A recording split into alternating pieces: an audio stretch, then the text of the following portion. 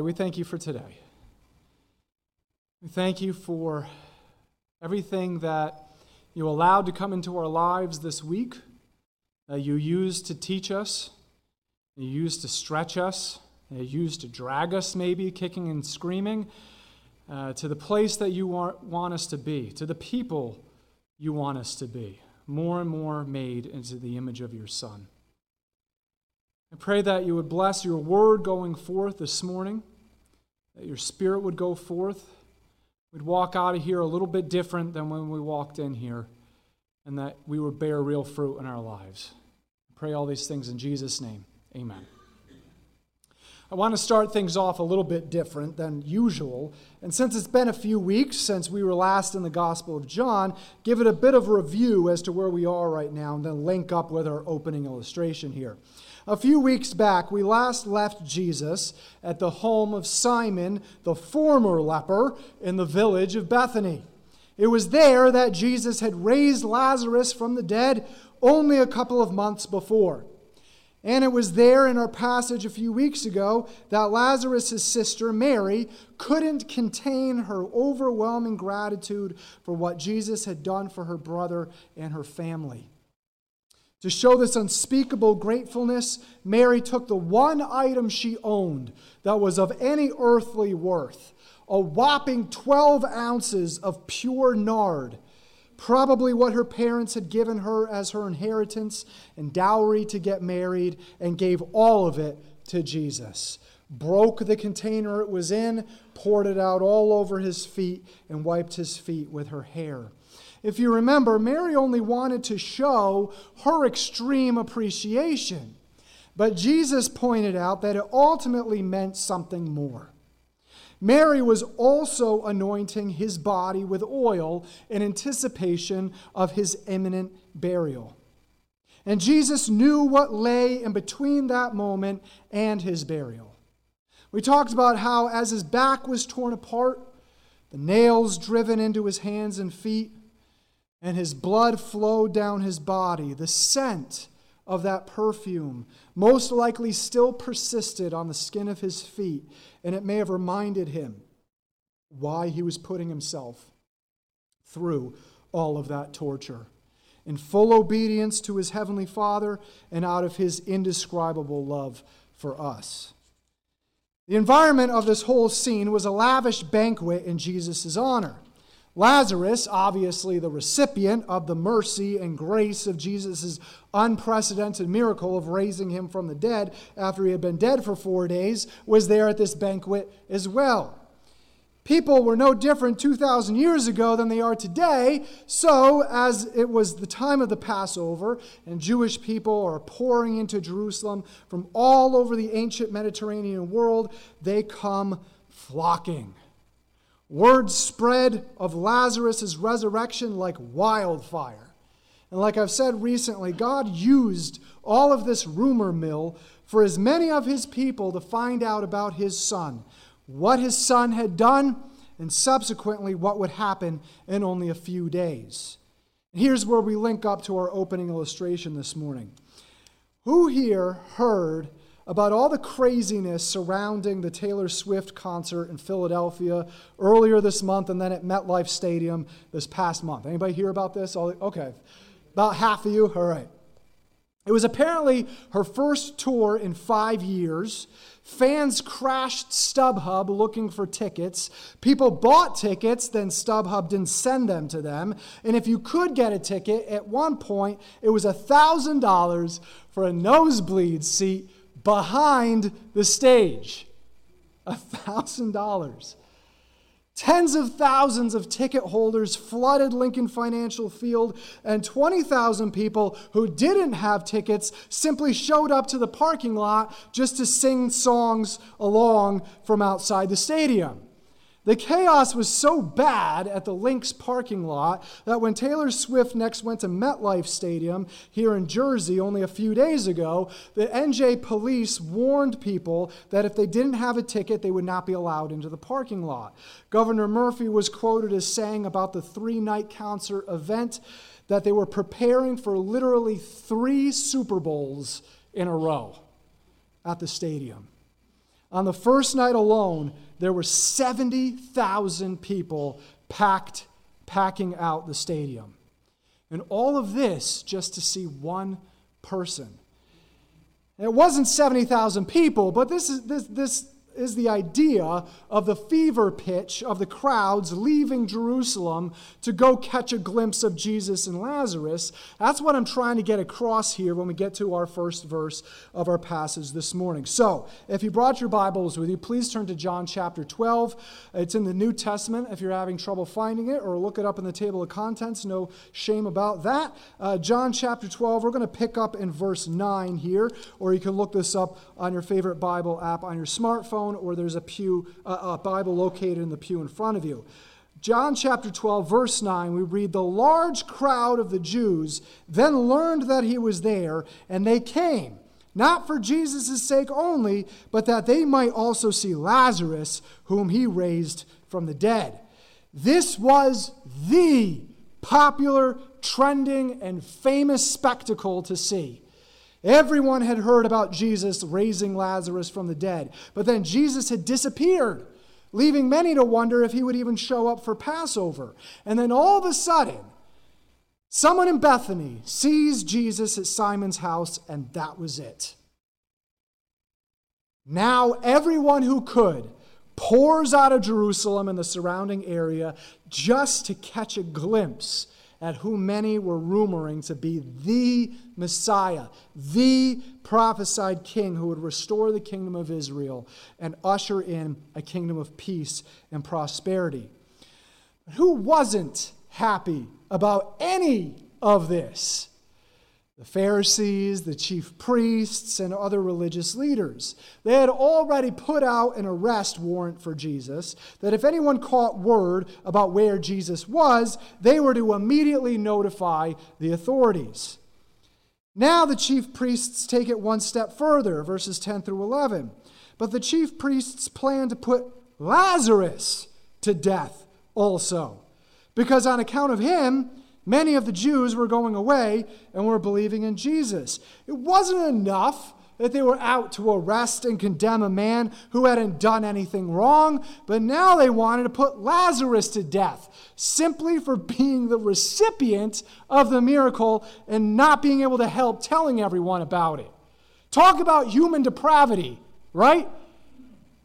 What's even more cruel about this plan is that what had just happened to Lazarus? He had just been raised back to life from the dead. Now the religious leaders want to kill him all over again. In short, they want to erase what Jesus had just done. Make it as though it had never happened.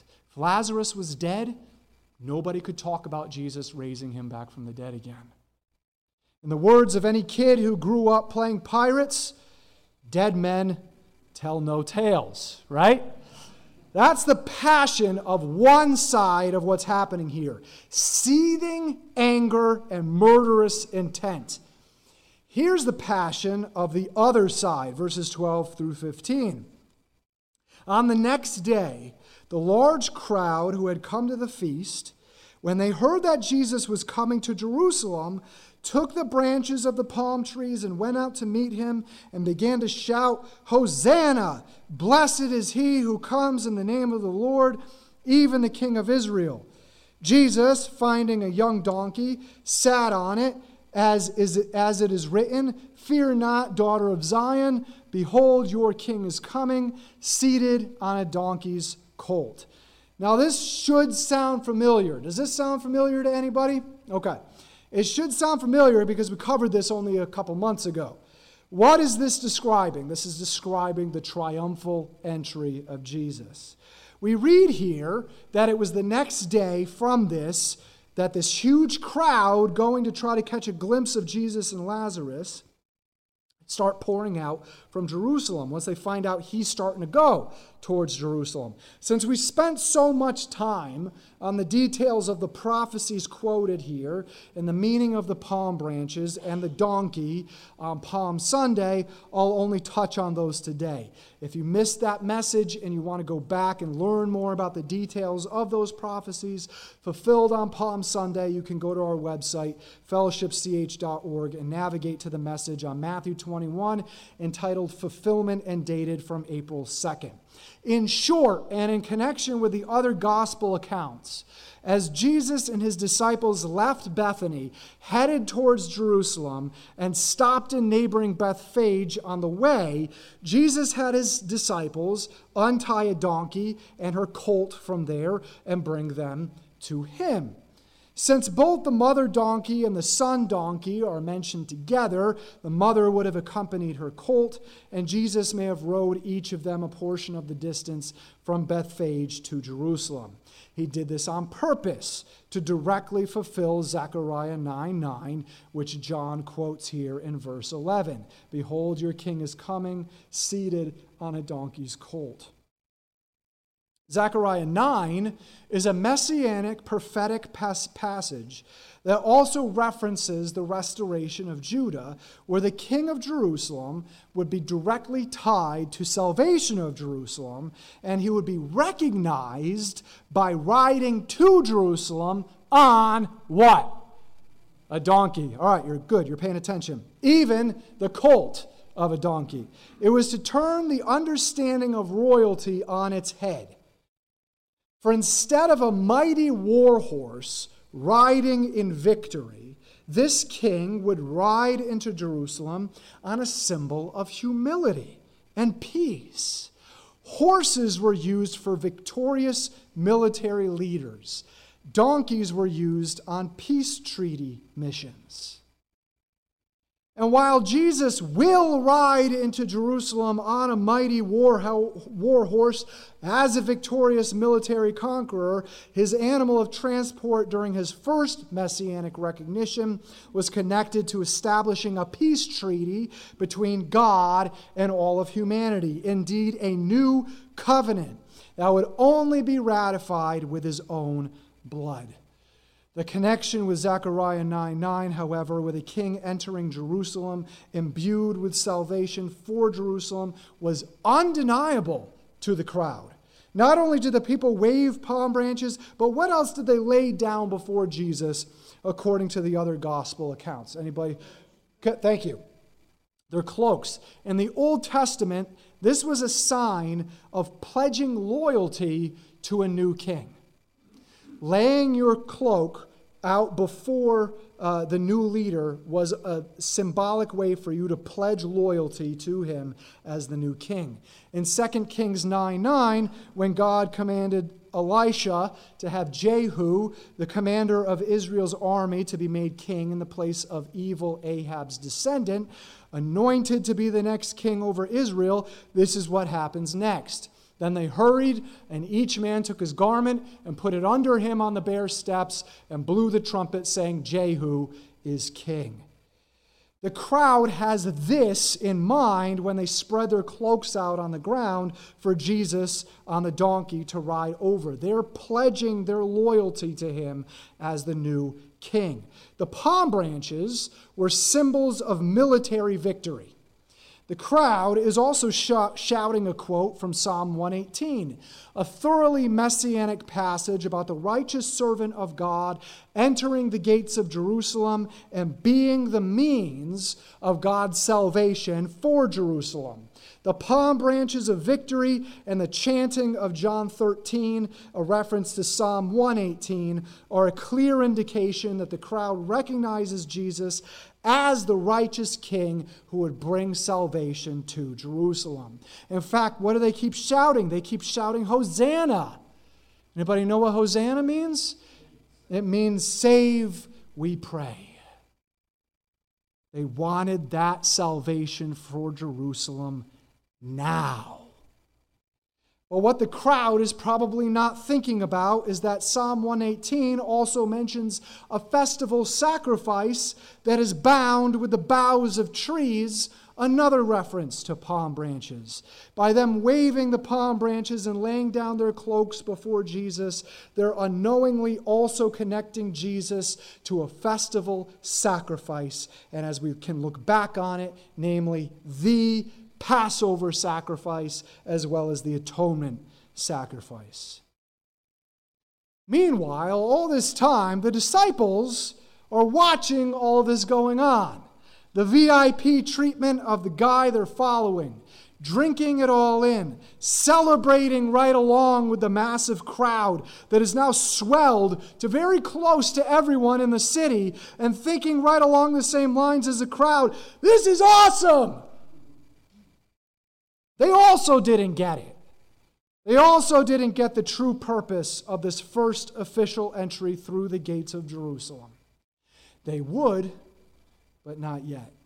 One of the guys who was there that day, one of Jesus' disciples, and drinking it all in right alongside of him, wrote that he had no clue at the time, but eventually did. Verse 16, these things his disciples did not understand at first, but when Jesus was glorified, then they remembered that these things were written of him and that they had done these things to him. Notice what the Apostle John says, though. He says that it wasn't even until Jesus was glorified, or another word to describe Jesus' resurrection and resurrection body, that they finally put all the pieces together. Finally, it all clicked as to what Jesus' purpose and message with his entrance on a donkey was. It wasn't what the people thought. It wasn't what the people wanted. They thought that Jesus was riding into Jerusalem on a donkey as the shot over the bow of launching an all-out war campaign against the Romans, drive them out in humiliation out of Jerusalem and out of the land of Israel, and establish his messianic kingdom. That was their concept of his salvation, purely physical and national salvation. What Jesus was doing was fulfilling prophecy, establishing himself as king, but as the suffering servant king of Isaiah's prophecies, who would be bringing salvation, but not earthly salvation, full and complete freedom and salvation from the curse of sin and destiny of hell, not only for his own people, but for all the people of the earth. It's a complete opposite understanding. After Jesus died for sin, rose again to life, and was given a glorified resurrection body, the disciples finally understood the true meaning of that triumphal entry. It wasn't a triumphal entry of military overthrow. It was a triumphal entry against sin, death, hell, and all the powers of darkness. And I don't know about you, but that is the true triumphal entry I'm grateful for. Amen? It was a shot across the bow, but it wasn't meant for the Romans. It was meant for Satan, sin, death, and hell. He's saying, this is your warning that I'm here to defeat you, says Jesus, with this triumphal entry. We'll come back to this in a minute. The crowd then gets out of control, verses 17 through 18. So the people who were with him when he called Lazarus out of the tomb and raised him from the dead continued to testify about him. For this reason also the people went and met him, because they heard that he had performed this sign. We see here the movement of the growth of this crowd. Those who were in Bethany a couple of months before, who were there to comfort the bereaved at the death of Lazarus, witnessed something truly breathtaking and unbelievable. And they were now telling everyone about what Jesus had done. See, the chief priests could seek to kill Jesus. They could even seek to kill Lazarus. But there was absolutely no way they were going to be able to kill the message of what Jesus could do. It just kept spreading like wildfire, out of control. And the more people who heard about it, the more people who joined this crowd, spreading the news about what had happened even more. That's the nature of the gospel message. The more you try to kill it, the more you try to eradicate it, the more you try to water it down, it just keeps spreading. Why? Because it's salvation, it's power, it's new life. Different world and local governments and authorities can try and kill and persecute followers of Jesus all over the world, but they are woefully and pathetically misguided. You cannot kill the gospel of Jesus Christ, no matter how many of us disciples of Jesus you kill. It will only keep spreading, and there's nothing you can do to stop it. The Pharisees see the futility of trying to stop what is happening, at least at this point. Verse 19, so the Pharisees said to one another, you see that you are not doing any good. Look, the world has gone after him. And so they don't do anything about it at that point. It's the same unstoppable, unquenchable, unconquerable message kicked off at the triumphal entry 2,000 years ago. It's the same today. Jesus physically died and put to death the power and curse of sin, making the payment for it we had no hope of paying. Jesus physically rose again from the dead, crushing the power of Satan, hell, and death itself. And Jesus gives this salvation to anyone who comes to him in repentance of their sin, faith in what he accomplished in his death and resurrection, and recognition as king. Not just the Messianic king of Israel, but the king over their life and life decisions. When we do that, our eyes are opened, just as the disciples were, to the true mission of the first triumphal entry and what we have to look forward to at the second coming, the second triumphal entry. We recognize what Jesus' message was as king at the first triumphal entry. We see his mission of establishing the peace treaty of the new covenant with his own blood. We take him as our source of salvation from sin and authority as king over our lives now. We take him as victorious over addictions in our lives, over depression, fear, and anxiety, over death and hell, and over all the kingdom of Satan and his demonic oppressions.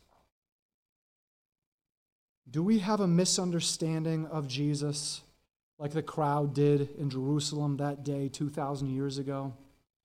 Do we think we have no need of repentance and that we're good enough to get into heaven without taking Jesus' death and resurrection as being on our behalf and for us? Do we think we can believe in a Jesus that is completely disconnected from the truth of the rest of God's word? Do we think we can withhold aspects of our lives from the authority of Jesus' kingship over them? Do we try to twist and manipulate what Jesus said in God's word to mean something entirely different? Or do we simply accept Jesus at face value for what he is, who he is, and what his mission of sacrifice and resurrection meant? Do we simply take Jesus as paying for our salvation for us and repentance of our sin? Do we simply take the entirety of God's word, of which Jesus is the embodiment, and follow it simply at face value and faith in who God is? Do we recognize Jesus as the king over all, including over every aspect of our lives, and simply follow him and his instruction in his word? We know this. Humanity loves to overcomplicate everything, right? Come up with our own rules like the Pharisees. Come up with a human-earned entrance into heaven. Manipulate, twist, and create a God who is nothing like the God of the Bible. The crowd in Jerusalem that day, 2,000 years ago, had all of these preconceptions about Jesus and who he was supposed to be as the Messiah, but none of them lined up with what Jesus was accomplishing that time around. We need to cast aside our preconceptions about Jesus, who we think he should be, who we think he should be like, what he would say about anything today, including how he'd respond to any given hot topic, social or political issue, and simply accept him for who he really is. How do we do that?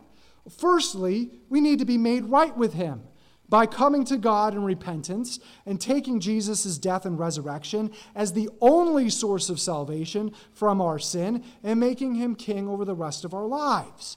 Then God sends the Holy Spirit to come make a home within us, opening our eyes to see his word and the surrounding world the way he wants us to. And then we're able to get to know who Jesus simply is through reading and seeking to accurately understand his word and through communing with him in prayer.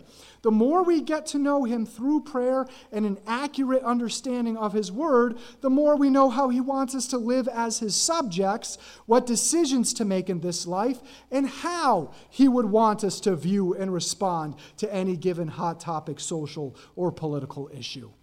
If we accept him as king now, then all we have to look forward to about the future is him as king reigning over the entire world. This world is chaotic and messed up, and that's putting it lightly, right? And it will only continue to go down that road. Biblical Christianity will continue to be sought to be erased from American society. We already see it now. Forget religious reasoning. People will continue to chuck even logic, reason, and science out the window to base worldviews, the value of preborn life, children, and gender ideology on feelings and tolerance. Death, destruction, and mutilation will continue to become more and more commonplace. Truth will continue to become more and more subjective and based on your lived experience. Satanic groups will continue to become more and more emboldened, and Satan himself will continue to make himself less and less a part of the unseen world and more a part of the seen world. We can already see it. We might be tempted to live in fear because of all of this. We might be tempted to want to run away. We might be tempted to want to cut ourselves off from society and have no human interactions.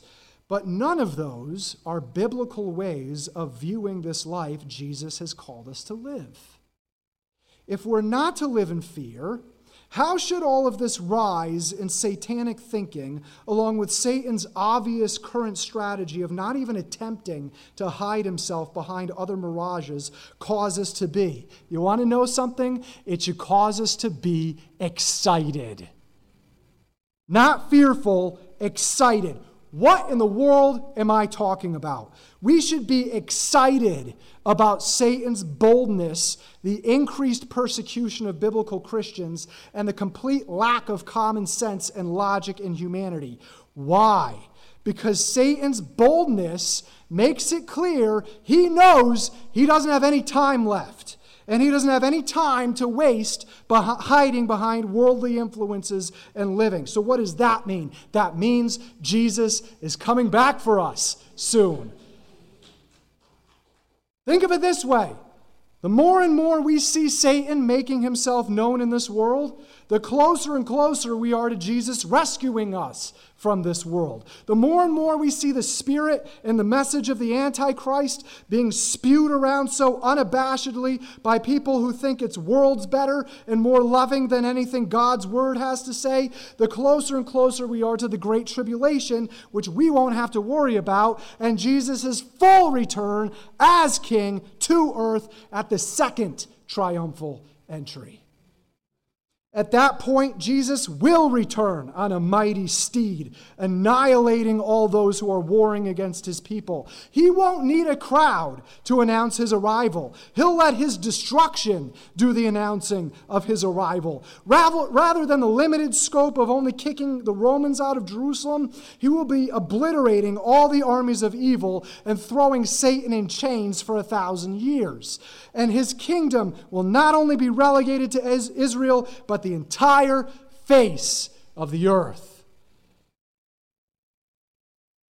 Let us simply accept Jesus' mission and message for his first triumphal entry, committing our lives to him as Savior and King now, while we eagerly await his return to rescue his children from this evil world, knowing we'll return with him fully at his second triumphal entry with glorified bodies ourselves. And knowing all we have awaiting us, let us live our lives according to his authority and the authority of his word, and do the work of continuing to spread the wildfire message of Jesus' gospel of salvation until we no longer have breath or he bursts out of heaven for us. He is salvation. He is victory. He is King. Hosanna. Let's pray. Heavenly Father, we thank you for this passage in John that recounts the triumphal entry. We know it's talked about in the other Gospels, but we thank you for what is revealed to us here in the Gospel of John. I pray that we would throw out any preconceptions of you that we might be holding right now, and that we'll just be driven to go to your word and understand who you are through a simple and accurate understanding of your word. And then I pray, Lord, that that would change something in us. If we haven't repented of our sin and made you Savior and King over our lives, I pray that we would do that right now. If we have, but we're withholding something from your kingship authority, I pray that we would surrender that to you. I pray that we would live the life you have called us to in boldness and excitement, without fear, because we know you're coming soon. And let us be about the work and spreading that wildfire gospel message you have called us to do. I pray all these things in Jesus' name.